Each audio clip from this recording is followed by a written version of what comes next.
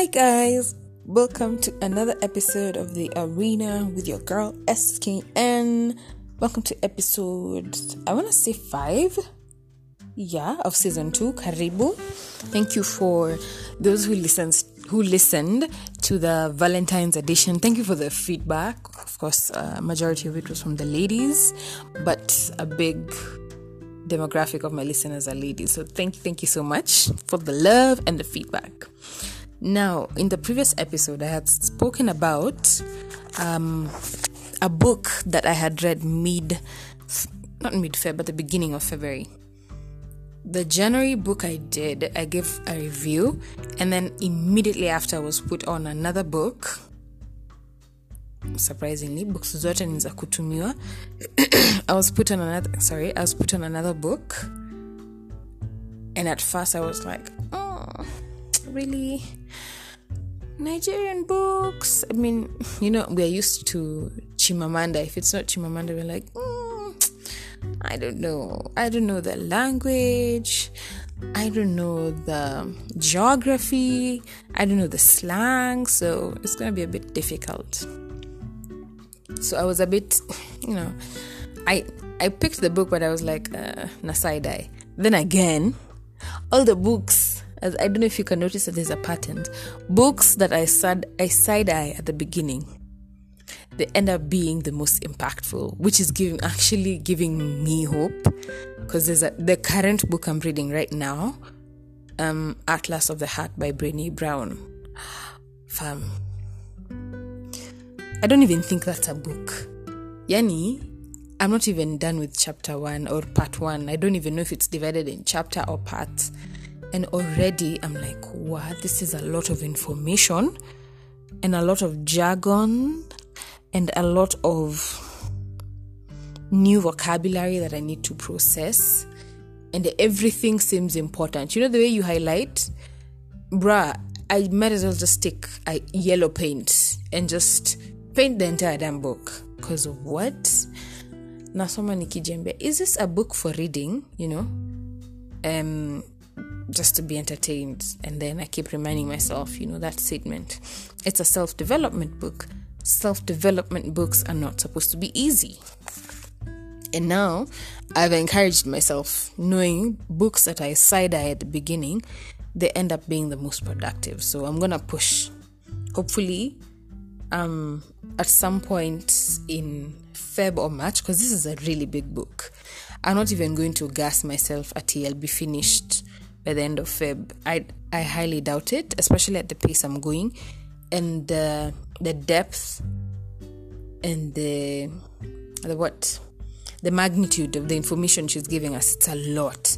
It's not just something you read. I feel like I'm gonna need to read this book over and over again throughout the year.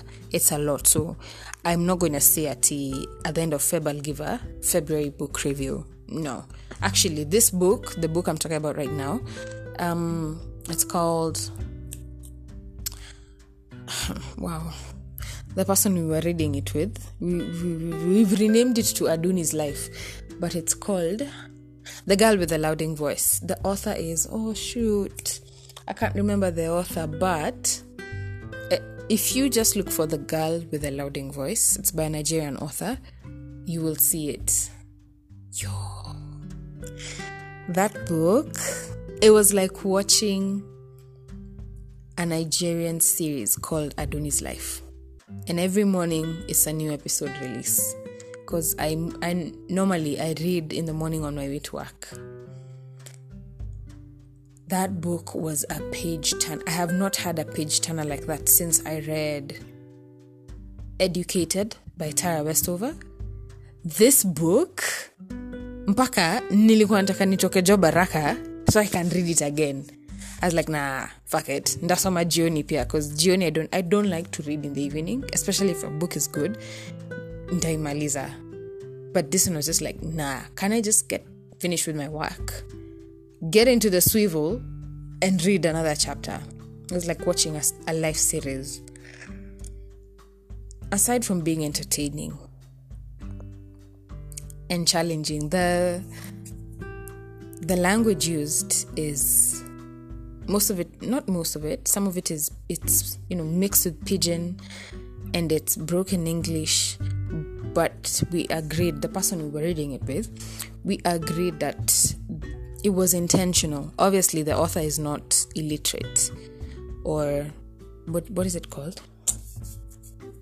I don't know, like basic, she doesn't have like basic learning or OV, but the girl she was describing in the book, our protagonist, she's called Aduni. Aduni only reached a certain level of education and was immediately stopped when her mother died because her father could no longer afford school fees. So since we are in Aduni's mind, Aduni is not illiterate but semi. You get it? So most of her English is broken. A lot of it is in dialect. So that's why apparently reviews were saying that the book, people were finding it hard to read because of the broken English and the dialect. But the point is, this is Aduni's mind. This is not the author speaking. I personally enjoyed it. So in summary, the book is about a girl who struggles through the typical struggles of a young Nigerian girl in the village fighting for her education. Now, I don't know about, I'm not Nigerian, I don't have Nigerian friends, so I can't speak much on it. But, excuse me, but from what the author is trying to say, or rather trying to depict, is that there's a real problem in the villages where society thinks that girls are not worth educating and only good for marriage and bearing of children, and that education is for boys and boys only. So that's why the girls are married off early, so that the fathers, and I say fathers because most of this, the story of Aduni is her life trajectory changes when her mother dies. Her mother was all for education because she realizes that with an education, your voice can be heard without you even speaking. Like you'll enter a room and you don't need to open your mouth, but you're speaking. That's hence the name, the girl with the louding voice. Aduni didn't just want a voice, she just didn't want an education. She wanted a louding voice. She wanted to go back to her village and educate girls. So, sorry, I don't know why my throat is my throat is raspy. I don't know, maybe it's cold because I'm recording this at night. So the whole book is, we are going through Aduni's life and how she is married off to an old man, and as these ugly things are happening to her, the book is basically saying somewhere in a village in Nigeria, and not necessarily Nigeria, in Africa, because it's vitu, I'm gonna be honest, we're the ones who do this nonsense of wedding off very young girls, circumcising women, and trading, some of the barbaric things we do still to date in the name of tradition. It irks me. But in this context, it's Nigeria. That somewhere in a village is a girl getting off married at the age of 14. 14.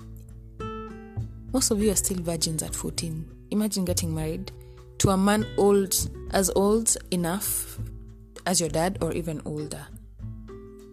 And that man will sleep with you so that you can give them children. Your life trajectory is changed permanently. Aduni really, she suffered. She has trauma for life because of one broken promise. Her father promised her mother before she died that Aduni would finish school, but because he was lazy, He was a drunk, and he himself was an illiterate. Did not see the point of paying money for a girl to go to school. Ndio afanye nini? What value is she going to bring? Her value is in her womb. You get it?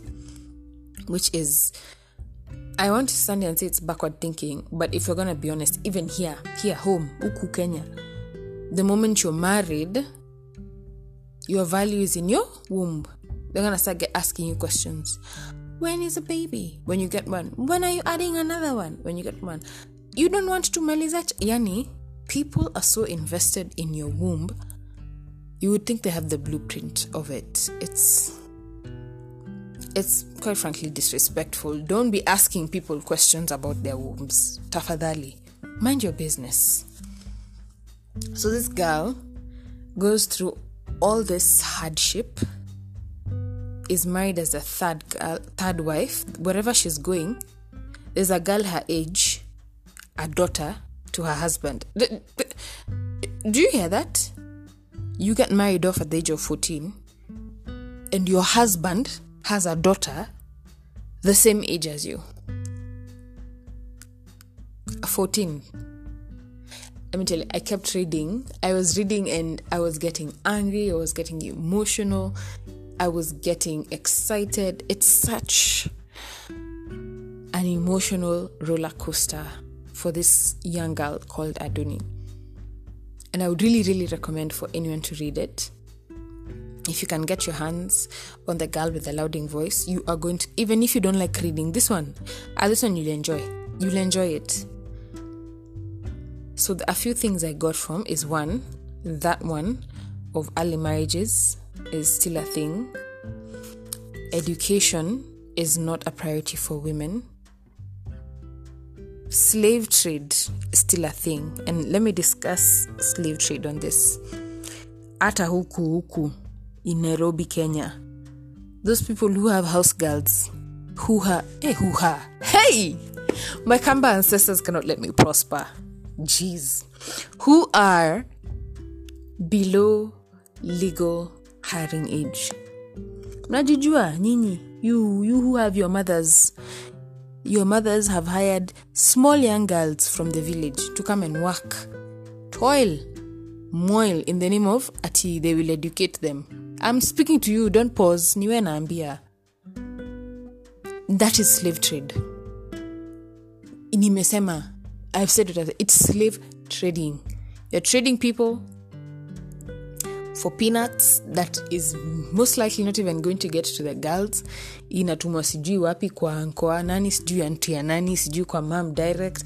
Then the poor girl is just left in Nairobi working hard and washing your mother's bras. Please. No. Don't do that. If you're going to hire someone, make sure they are legal and they understand the working terms, yeah? There's a lot of hard-working women out here who are looking for, what are they called? Who are looking for vibaruas ya kuosha nguo, nyumba, you know? You can legally hire people. Don't go out looking for cheap labor in the name of saving money. It's unethical. Go and tell your mothers I said it. It's unethical. So that's another thing I got. When I was reading it, I was thinking, I know it's rampant in Nigeria, but I'm not going to stand back and be like, oh, that's their problem. No, even us here, we do that nonsense and it's wrong. Another thing I learned is that Nigeria is very populated. Very, very, very populated and has the highest number of Christians, which is why pastors in Nigeria are among the highest earners. Like a church can... regular kawaida tu church can be 2,000 to 4,000 members. That's like a JCC church ya Kathikuna. There's a lot. Another thing I learned is Nigerians are big spenders, or rather those who have it stole it, because corruption is very high. They're big spenders and they love to pop champagne. What else did the book teach me about Nigeria? When you read the book, there's like small facts about Nigeria, and it kind of opens your mind to like, I didn't know that. Okay, that's interesting. That's funny. That's weird. That's nice. What else did the book? I'm trying to remember. What else did the book teach me? A lot, really a lot. And I don't want this podcast to be so long, this episode to be so long. But my overall lesson, if I could pick one thing from the entire book, it's grit. That babe had grit. She had it in her that no matter what, but I'm not going to disqualify myself. I don't care if I'm illiterate. I don't care if I don't know. I don't care if I've never been to Lagos. I've never left my village my entire life. Nah. Don't disqualify yourself. Ladies, I'm speaking to you. You are the ones with the tendency to, shy away from applying for those jobs, applying for those promotions, starting that business because you think you don't have the qualifications. You will learn on the job. Don't disqualify yourself. It's not over until it's over. That, ladies and gentlemen, is my parting shot. I really hope you get a chance to read this book. And if you've read it, please do share on my comments. I post all my episodes on my Instagram account. That is kindy_s. Follow me if you don't. You can tell me in my comments or in my DMs what you think about this book if you've read it. And if you haven't read it, I highly, highly recommend it. Thanks so much for listening, guys. Catch you next week. Bye.